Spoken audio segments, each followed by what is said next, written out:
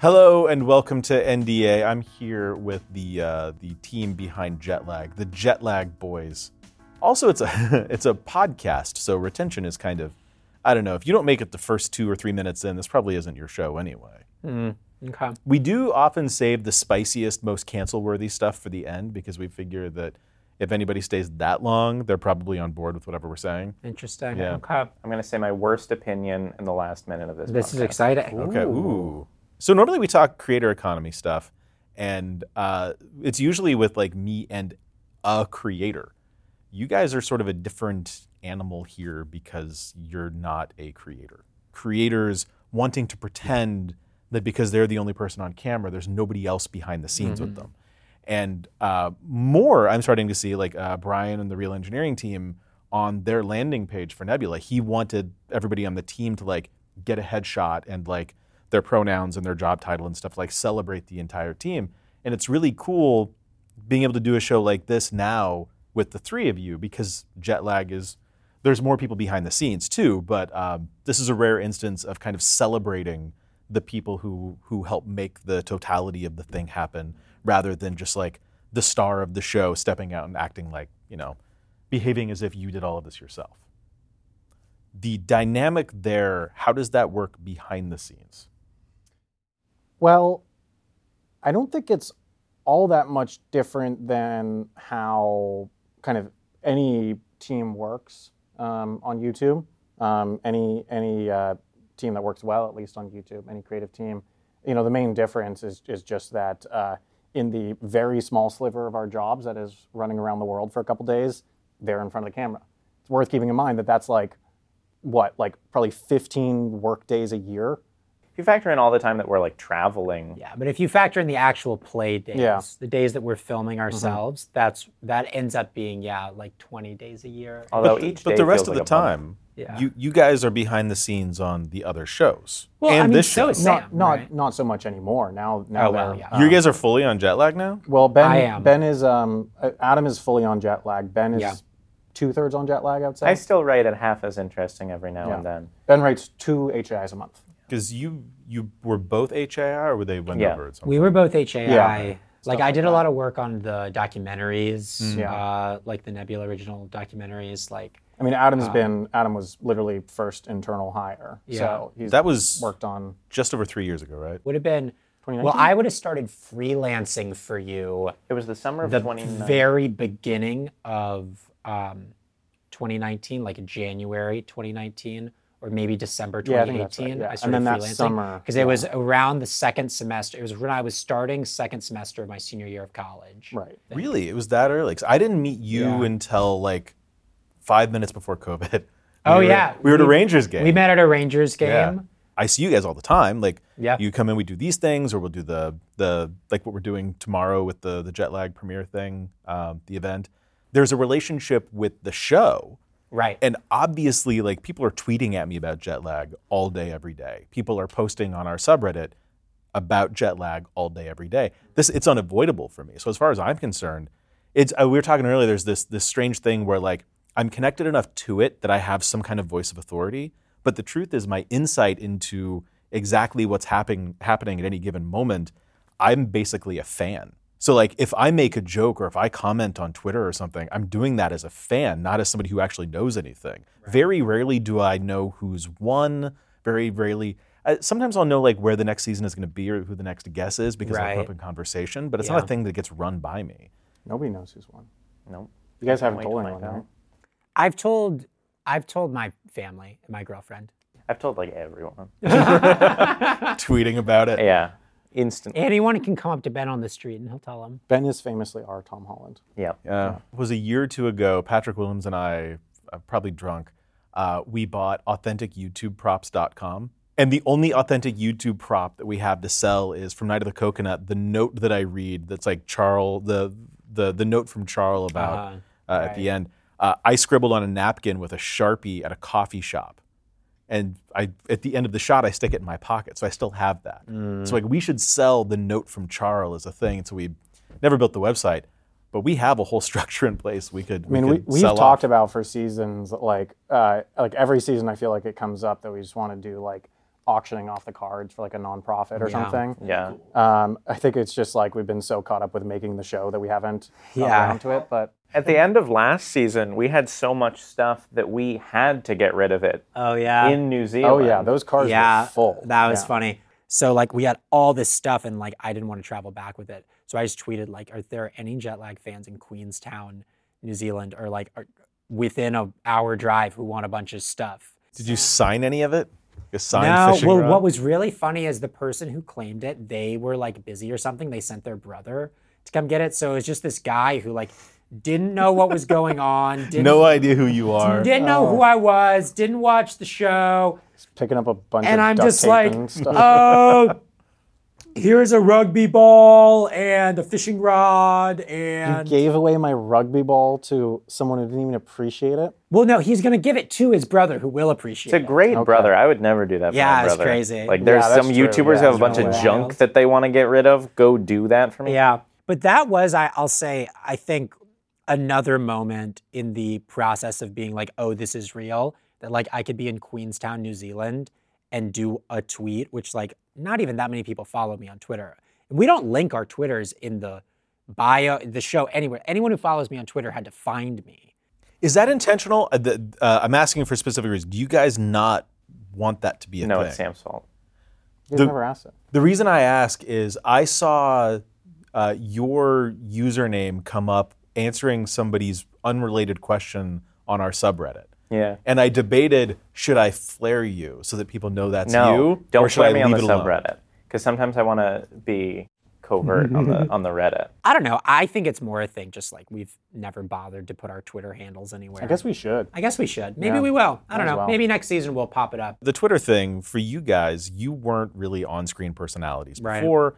There might be people who put two and two together from tweets or retweets or something pre-jet lag and kind of knew who you guys were. Now, obviously, you get stopped out in the wild. You've been getting stopped at airports a lot for years now. People recognize Yeah, but it certainly picked up quite a lot. Yeah. Yeah, so you're a little bit more used to this. For you guys, how do you feel about that transition? Do you think of yourselves as like YouTubers now in that way, or is it just kind of like, I got a weird fucking job? That's a weird thing. I mean, it's very hard to classify what we do, and it goes back to the thing that you were talking about before, which is like, well, like our relationship to all of the stuff around us is really complicated, and so it's like, if I had 1 second to explain to someone what I do, I'd be like, yeah, I'm a YouTuber. But then, if I'm meeting someone, I'm like, yeah, there's this guy, and I write some videos, but then also I'm in some videos, but then I helped create that, but it's like a company, and so, yeah, it's complicated. it's a weird thing. Fair to just say creator. Like, Yeah, I would agree with that. think we're fairly can say that we're creators. Well, and also, I mean, I think the other thing, Sam owns like the jet lag property, but like in context, like we essentially have the same relationship to it, like financially and like creatively. I think it's very similar to what we would have if we did technically have ownership of that brand, because like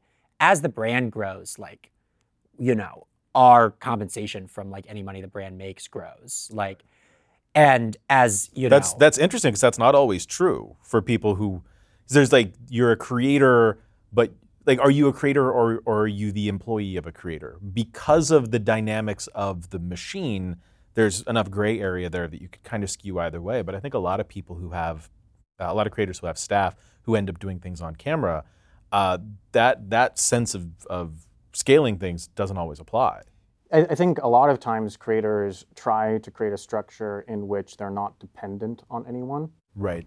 which is a good way of like maintaining, I don't know, control. I was going to say control. Yeah. But it's a bad way of, I think, growing, because like you need to recognize the unique skill sets of people and become dependent on them. The one thing that I will often say is like, your role in this company is to make us dependent on you, because if we're dependent on them, that means they're doing something that is better than anyone else out there could do. I think of it similarly to the Johnny Harris problem with Vox, where Johnny Harris leaves a box, And then later Cleo Abram leaves Vox, and there's a handful of other people there that I've spoken to who are like, teetering on the edge of that decision.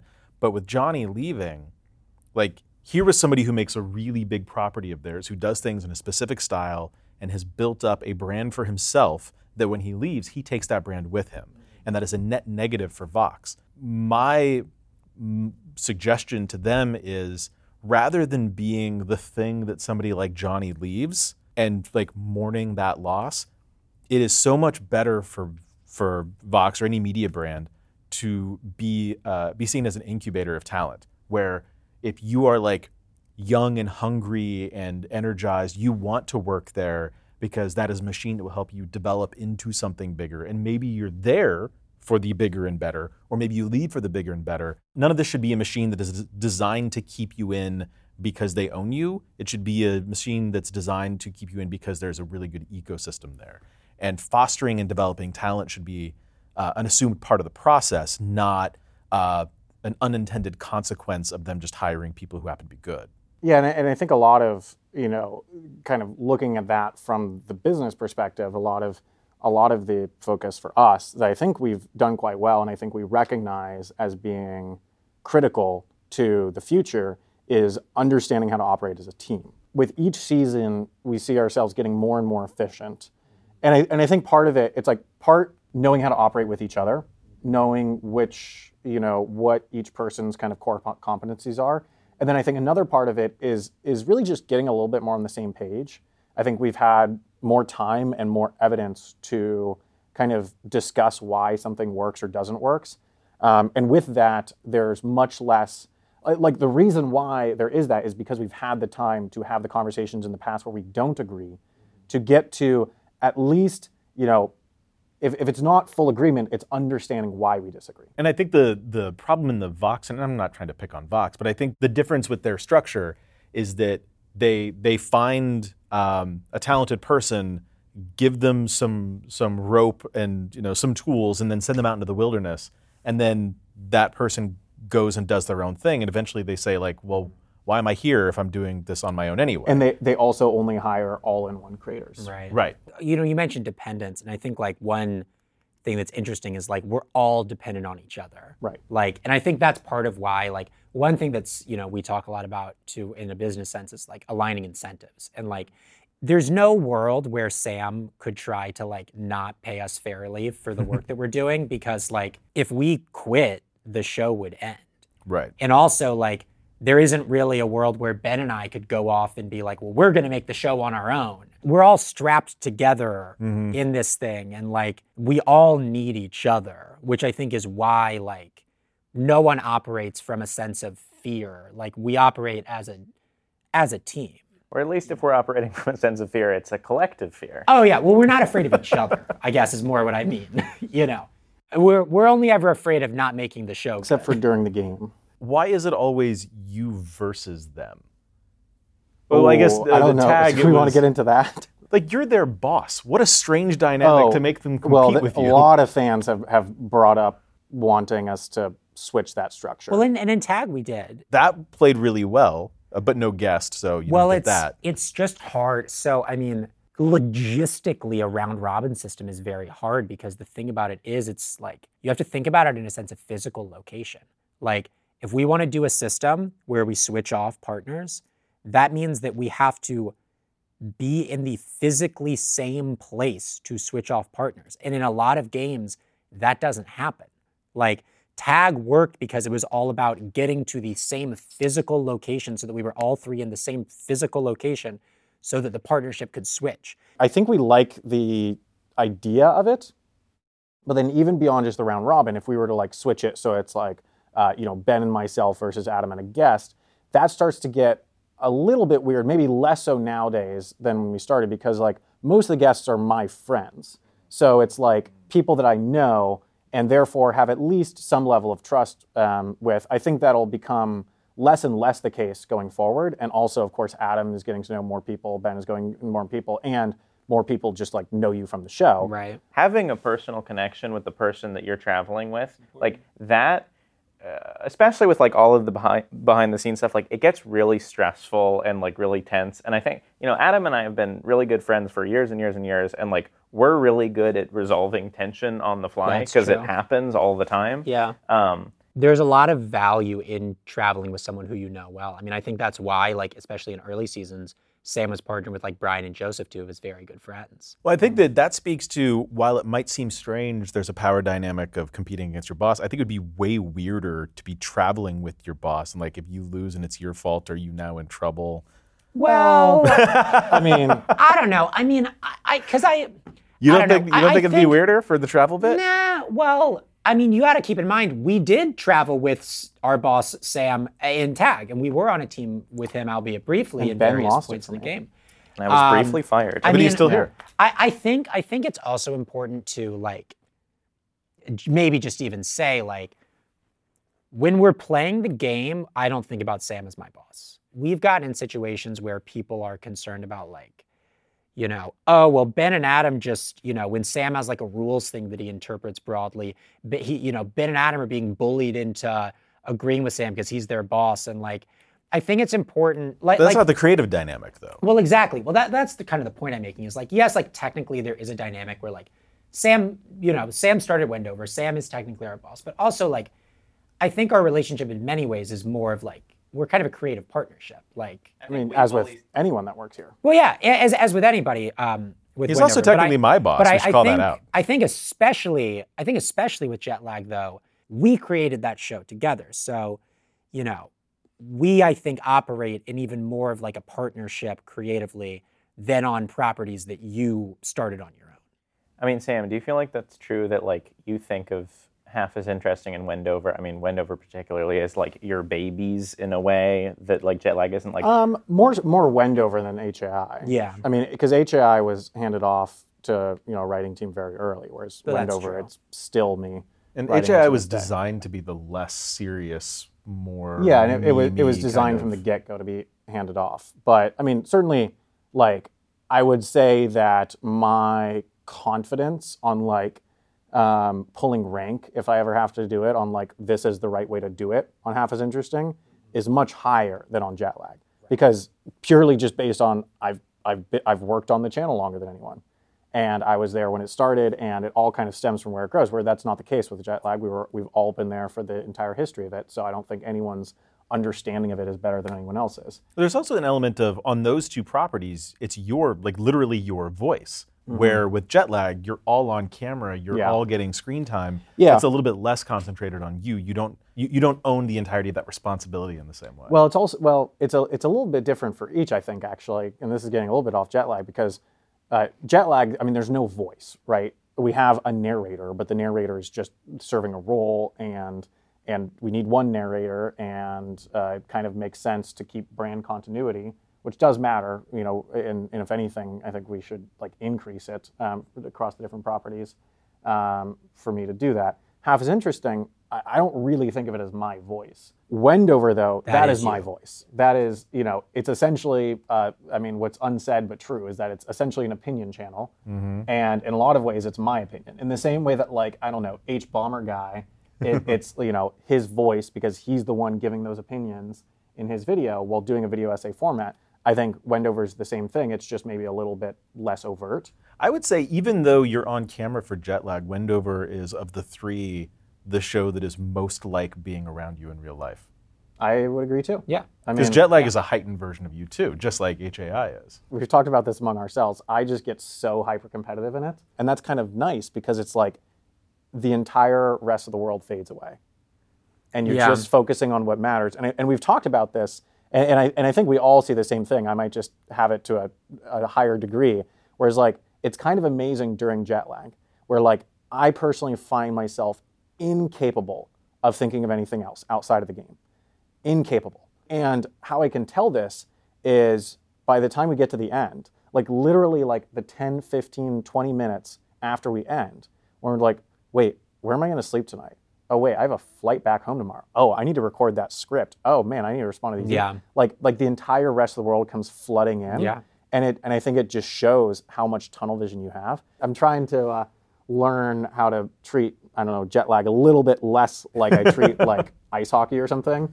Yeah, I mean, it comes through on the show that you're hyper competitive. I mean, I'm pretty competitive too on the show. You, I don't, you I are. don't read it as the same think, kind of thing, though. Well, I think Ben balances that out in Ben y'all's balances dynamic it really out. well. It's like a state of hypnosis. Sometimes, like, we'll be at the end of the day, and I have to like shake you out. I have to be like, Adam, it's okay. Like he'll like if like we end the day and like we're in a bad spot, but it's like we're having dinner, and you'll just be like catatonic. And I'll be like, it's complicated too because I mean, and we've talked about this before, but it's a really complicated balance that. And I think Ben and I sometimes are a little more attuned to it than you are because we have to edit the show, so we have that more in mind as we play. Where like I'm really stressed because like I want to win, but I'm also really stressed because I really want the show to be good. Yeah, winning means something different. Right. Like I would say that like I want the show to be good even more than I want to win. Do you think that affects the way you design the games, the way you guys produce the show? It definitely affects the way we design the games. Because there's no doubt. the people who produce a game show aren't usually the contestants on every episode. well, we need to design the games in such a way that like our producer selves can't get in the way or can get in the way as minimally as possible Of our competitors Of our selves. competitors. And I think that's something that is a big thing that we've learned through the seasons is Yeah. how to do that. Because I think this is something where this has been like a very active discussion as we go through, as we've gone through the seasons, is just like understanding what the difference between our producer selves and our game selves Yeah. is, and how do we, how much of the producer selves can we let into the game? Well, like almost none. Well, almost none, but on the other hand, like it needs to be almost none, but it can't be none. No. Because if it's none, then there's no incentive to be entertaining. Just because I really want the show to be good, I don't like nerf myself Right. to make the show good. Like that's really important to emphasize. And like I would never do that, and we would never do that because whether we like it or not, like we have to play as hard as we can, or it's going to be clear that we're not doing that. We have to design the games in such a way that like the most entertaining version of them is also the version where we're playing the hardest, because we want the incentive of like our competitor self and the incentive of our producer self to be perfectly aligned, where we're like, the best thing we could do right now, both as producers and as competitors, is to like Right. go hard. Like one thing, for example, is like we've been thinking about natural dead moments. Like a good game has natural moments where there's nothing that you can strategically do to advance in the game itself. Because what that does is it gives the time for the entertainment without having to trade strategy for entertainment. I think, like that's something where we've realized that, maybe one of the things that makes car-based seasons less strong is the fact that there is never a moment that you cannot be advancing in the game because there's no natural barriers. You can always turn on your car and drive forward or do a challenge. There's never a moment to have fun. Well, there's the moments when you're driving in the car and there's nothing else you can do, which like we do have a lot of bits that we do then. But like any time that you're not driving, you should be doing a challenge as quickly as possible and getting into your car as quickly as possible and going. And like any second that you're walking instead of jogging, you're falling behind technically, which makes it so that like you never have a moment where you can breathe. Whereas like in a train-based season, like in Tag, there were times when it's like You're waiting for the around in a train. station. I'm waiting for the train. Adam and and I had a there's lovely 2 hours in Terre-Nier. Terre-Nier, And like there was nothing we could do. There was no way that we could get ahead in the game other than to just hang around and wait for that train to come. So what do you do in future seasons to account for the insane balance of like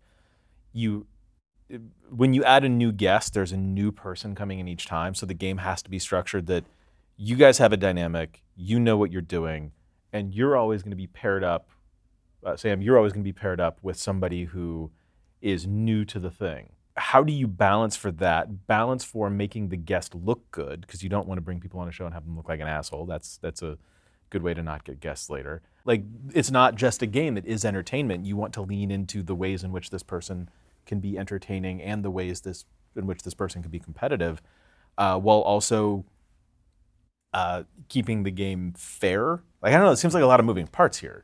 You're basically asking what the purpose of life is. Like, like that is like the biggest question. Well, I mean, one thing that I've said often about jet lag when I talk about like what I think its tone is that I'm like, it's a competition show that's edited like a comedy show. I don't necessarily feel like we've found like the ultimate answer to how to always, nail it with the guest and make sure that the dynamic is right and all sorts of stuff like that. Because it is hard having to, come in with someone that, not everyone ultimately is perfect for on camera. There are personalities that seem to, work best on camera. You need someone who's like sort of outgoing, confident, the right balance in this case of like serious and competition focused, while also a little bit playful and all sorts of stuff like that. There's also the thing where you kind of, in a way, you need someone who's a little bit different from me, because I think any pair you want a bit of a balance, and I think in some of our earlier seasons, I mean, it's no wonder that some of my friends, some of my closer friends like Joseph and Brian, are more similar to me. I think it's still something that we're learning as we're going. I mean, we've only had 3 guests so far, considering that we had Brian twice and we had a season without a guest. So still very much learning. And I really feel like I had something more insightful to say about this. Well, I was going to mention that we've done more to prepare guests for the games. Oh, yeah, that's helped a lot. So, like, that's been a big thing. So, like, season 1, we just threw Brian into it. He had no idea what was going on. He didn't have any prep. That game had a lot of sort of meta that we had figured out a little bit of early on, which was like, that was a game where like you really needed to have a working basic knowledge of various strategic elements in order to play it competently. And we didn't really prep Brian for that, which ended up making the dynamic be like, Sam knows what's going on. Brian was a little more along for the ride. He was less of a real partner in the competitive decision-making, which I think was a weakness of the guest dynamic in that season. Yeah. But then for Battle for America, we brought Brian into the simulations more and really prepped him more, and then he was able to be more of an equal decision-maker in that game. And Toby, I think, has been the most equal decision-maker of any game, where like she's very active in the strategy discussions with Sam and is able to feel like a true partner, not just like someone who's tagging along while Sam makes the decisions. Yeah, and in both cases, but the thing that I've learned how to do better is make sure that I'm willing to do the thing that I don't think is right strategically, as long as it's not totally off base.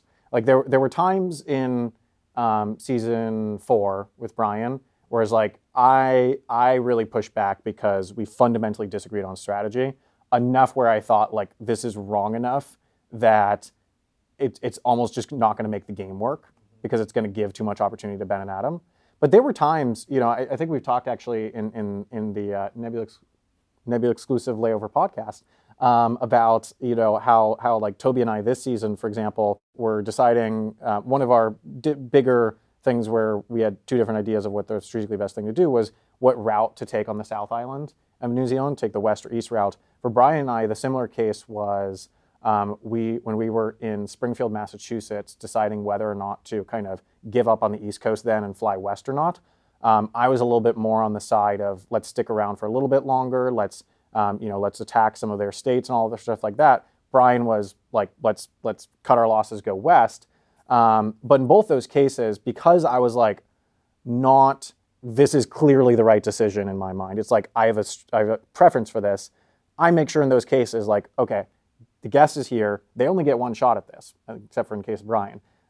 So they're going to get the chance to kind of call strategy here, which I think makes for good stuff. And also, like, I think it's right. I think it's good to have people who are a little bit less involved with the game to be playing the game strategically, because I think we go into it with a very confident idea of like how to maximize the strategy, how to like because we've done the play testing, we've discussed it internally, we have kind of a vision of how the game should be played. Right. Whereas a guest doesn't have that as much, at least. So it's good to have kind of a more, variable dynamic in it. But I think that's important for also making sure that it feels like we're partners and not like this person is watching me play a game, which is, I think, something that we as you mentioned, kind of learned a lot since the earlier seasons. How mindful are you of when you're in a situation and you're playing the game, how others will see you? You and I have known each other for a long time. We've traveled together a bunch. We've played plenty of Secret Hitler. We've done plenty of escape rooms. I know how you are when you're competitive. I know how you are when you're stressed on travel stuff. And not all of that will in every moment translate to somebody seeing that in a clip in a show and think, that guy's a good dude. Mm-hmm. And I think that's true of most people. When the camera's on you and you're interacting with somebody who is your guest in this thing, and your partner in the competition, how mindful are you of how your behavior will be perceived by the audience? Not much, which is probably a problem. As we talked about, tunnel vision. Yeah, yeah. And that's like kind of when I say this is like something that I'm trying to learn to do better. That's like part of it, because it's not really something that I think about.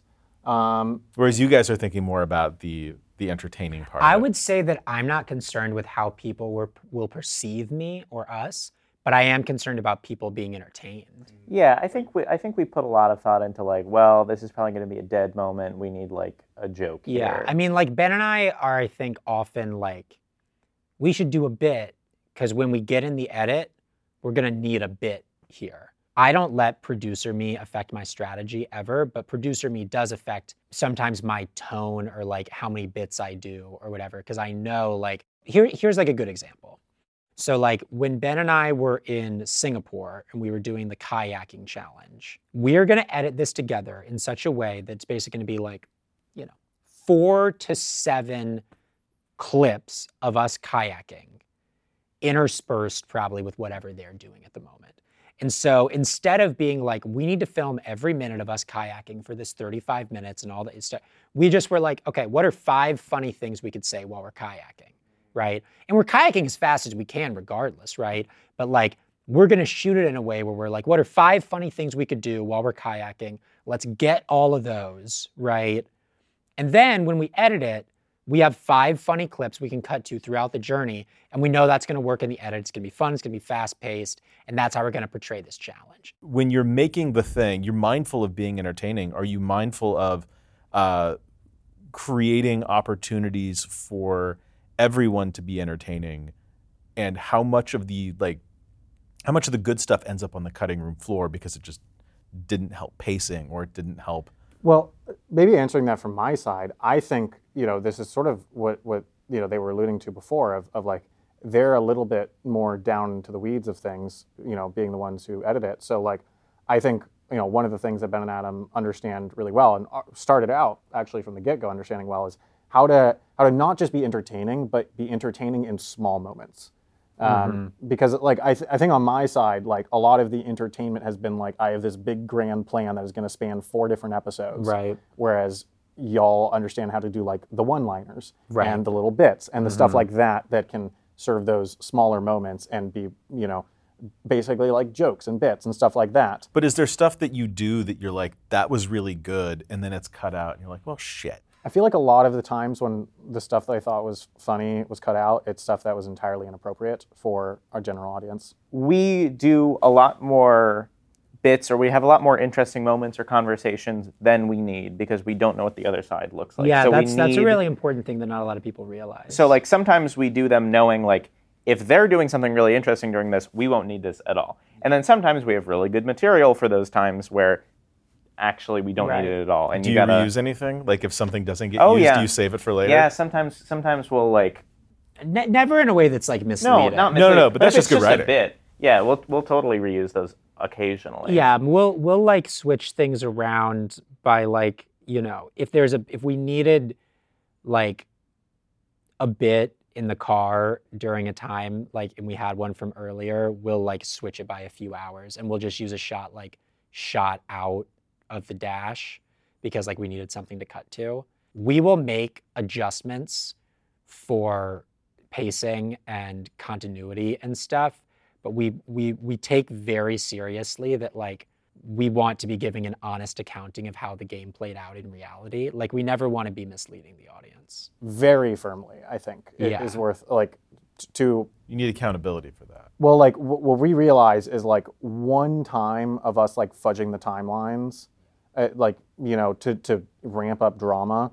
The audience will lose trust. Right, and Exactly. we really do, because of a lot of stuff that we talked about with like the fact that we are producing the show and on the show, the fact that we cut so much down to so little, and a lot of different stuff, we rely on audience trust. So it's the kind of thing where like we know that we can't even let any tiny bit of that trust go away by, for example, ramping up drama with the edit. Every season of The Amazing Race, the end is presented as if it's neck and neck.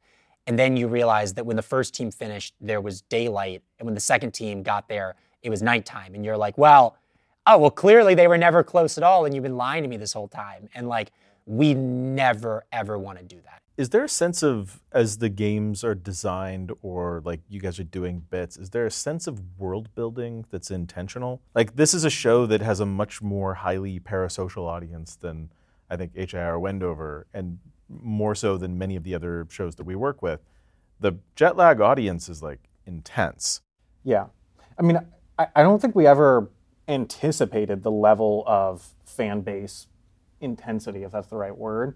There's a lot of depth in that Yeah, relationship. and I think, it's still a little bit, like, I don't still fully understand why the fan base is as engaged as it is. Really? I mean, I understand why a fan base would be relatively engaged, but to the extent that we have, I think it's pretty incredible. There's a dynamic between Ben and Adam, and there's a dynamic between the teams.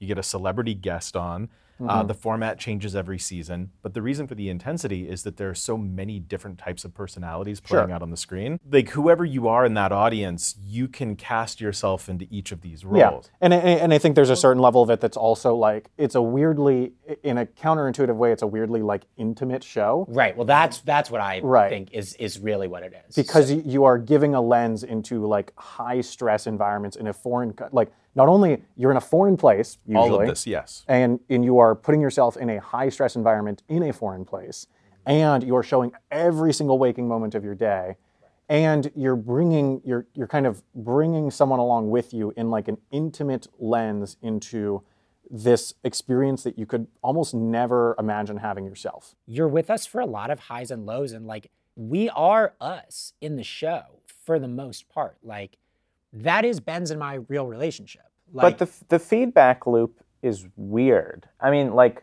one thing I'll say is like, and I think I think Sam has experienced this more sort of throughout his life, and this is something that we're a little newer to, but like being conceptualized by people that you don't know is a weird experience. And then it feeds back into like, well, this is like the image people have of us, and so like this is what we have to do on the show. Right. And so it's like there's like a tension there. Like, I mean, I think we've talked about it as like it's like a slightly distorted mirror of yourself. Yeah. Is what because like you know with confidence who you are, and then you see the audience approximate that to like 80%. Yeah. And so it's a weird dynamic of just like, oh yeah, you kind of are appreciating me for me, but in a way you're like, do this because this is what we want you to do. Right. And so it's almost just like you have to fill this character for us as the audience. And right. And well, it's somebody watching Jetlag. It's not just like, I could dream of someday doing what they did. Sure. It's like, I could literally go out with my friends and do this right now. Sure. Tag Across Europe is like by far the most accessible. Like you could play that game. The most accessible, and I would definitely recommend playing that game over Connect 4. Well, yeah. Well, we would also, we also don't want to encourage people to take a bunch of, flights necessarily. Well, that's going to lead to the next bit of this that I wanted to talk about. The last leg of this, every day, and this isn't hyperbole, every day somebody asks me when there's going to be a version of Jetlag that they can play. I don't know what to tell these people anymore. And I'm not saying let's make promises. I'll give the PR answer. Yeah, give me the PR answer. Yeah, I don't know what I'm allowed to say. The PR answer is that we don't want to make promises because there's no concrete plans. But I think talking about the challenges of pulling something, like there is a reason it hasn't been done yet. Yeah, so I guess, to give a little bit more context, like focus number one right now is just making the show. And it's not like any of us have extra time. I am forcing them to crank out the content.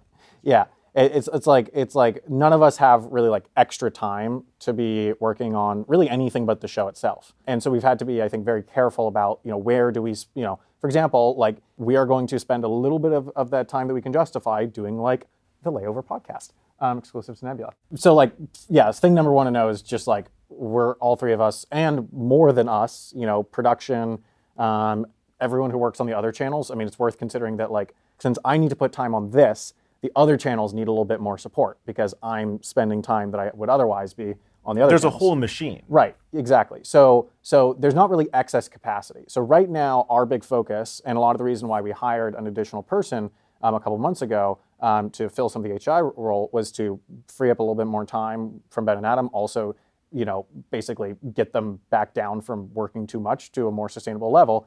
And so that we can focus on making the show and increasing frequency and all sorts of stuff like that. We're doing that, and then we need to build time to do something like a more experiential jet lag thing. It's the kind of thing where we could tomorrow, farm it out to some third-party person. You could crank something out. We could crank something out. You could go full Ninja Turtles here with like jet lag bed sheets and jet lag backpacks and jet lag trapper keepers. People love trapper keepers. The kids, they love the trapper keepers. Kids go nuts for a trapper keeper. Mm-hmm. Yeah, but yeah, it's like we have this really cool position where our brand is worth a lot, especially relative to kind of the viewership size. Like viewership size is not small, but this fan base punches above its weight. No, you're. I think of it typically in terms of breadth versus depth. Mm-hmm. And there are channels. Our friend Joseph, Real Life Lore, he has immense breadth, very very wide channel, not as deep.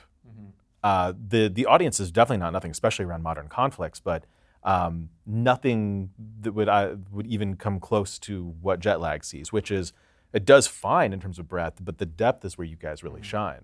Yeah, and I think because of that, because we have a lot of trust and engagement with the fan base, so like we don't want to lose trust with the audience by putting out a mediocre board game, which you play like 3 times because it's jet lag, and then you put in the closet and never do again, or doing some event that ends up being a nightmare because it's really just a scavenger hunt, but you paid $100 for it, and everyone is like, oh, that was kind of lame. So we want to do these things. We want to give the audience kind of a way to essentially play jet lag in some way, in some way that does not involve emitting lots of carbon dioxide flying around the world at really high expense or anything like that. But we want some way for the audience to play, but we only want to do that when we're sure that it's going to be like really good, basically. I'm asking the question here, but I'm playing a character in doing so. The answer, I think, is that when did the first season drop? It was less than a year ago? It was just under a year ago. Under a year ago. Despite the number of seasons, and despite what you guys have done in the last year, you've built a lot of trust in a very short period of time, and you've gotten a lot done in a short period of time, but none of this is something I would describe as perfectly sustainable. And there is a ton of opportunity to overspend the capital that you've built or to misunderstand the capital that you've built and fuck it all up. And putting out a shitty cash the check board game, like the worst thing you could do. Putting out a shitty cash the check anything, the worst thing you could do. I don't think that the move for you guys would be to do anything that is pure capitalization. I think that is how you lose that depth.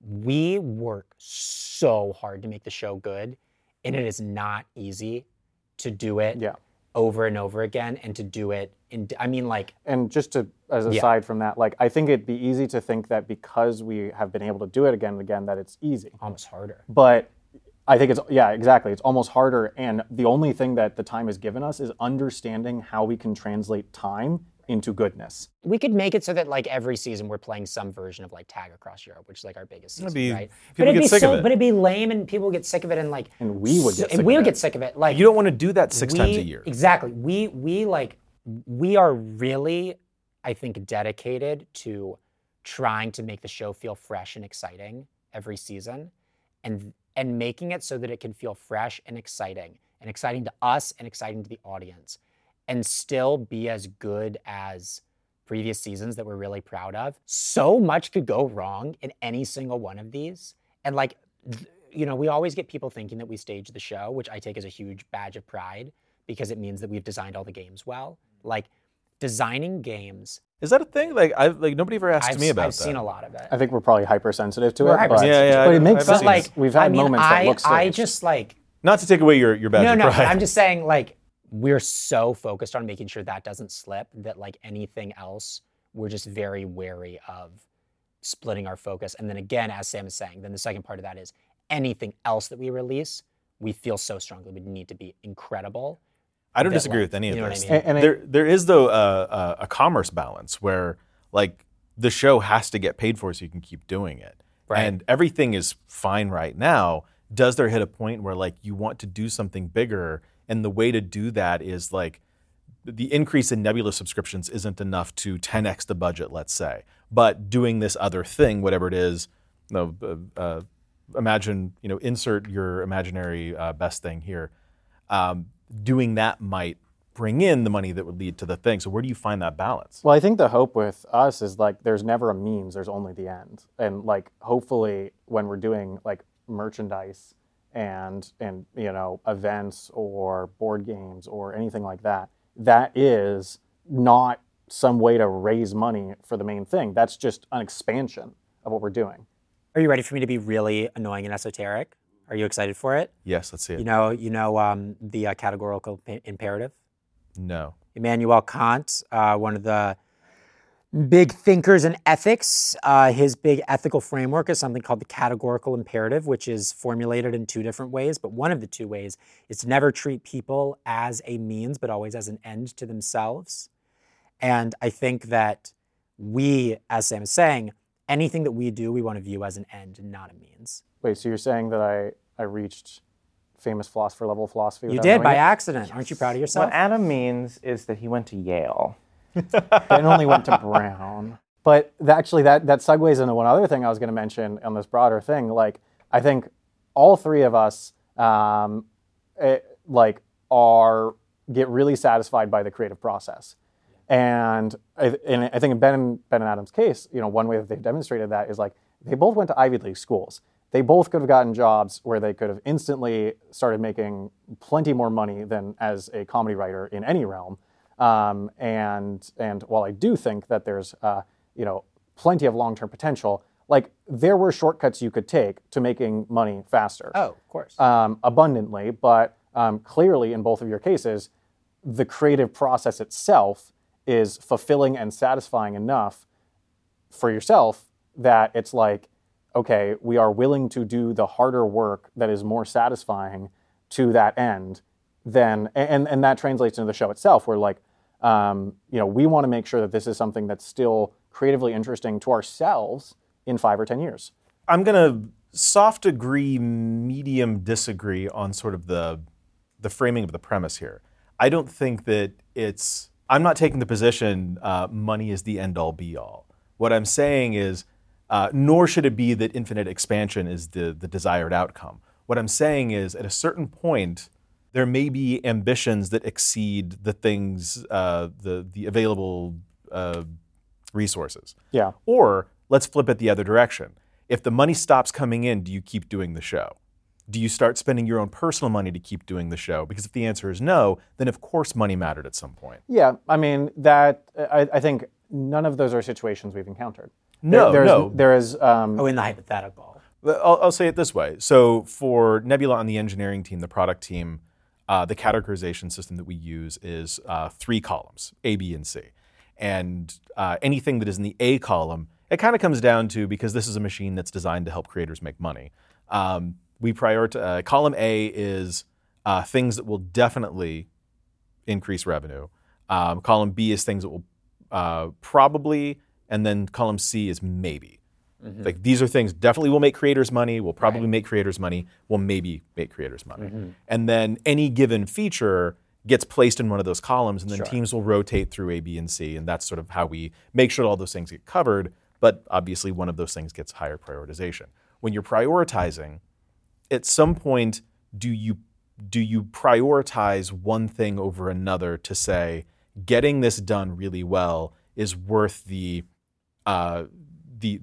much additional work that would be taken away from another thing in time, which doesn't make the other thing worse. It might just make the other thing later. Oh, sure. So you mean like, is there ever a world where like we have a 2-month gap between seasons so we can spend the time to make a great board game? Or reinvest resources from whatever bag you get, whatever the profit margin is on a given season, rather than reinvesting that into the next season, like start stockpiling to reinvest and hiring a person to handle that thing. Or at a certain point, that's always, I think, the process for any channel is pulling levers like that. How long have we been talking? It feels like 2 hours. This is way too long. Yeah. I don't know if we got resolution on anything.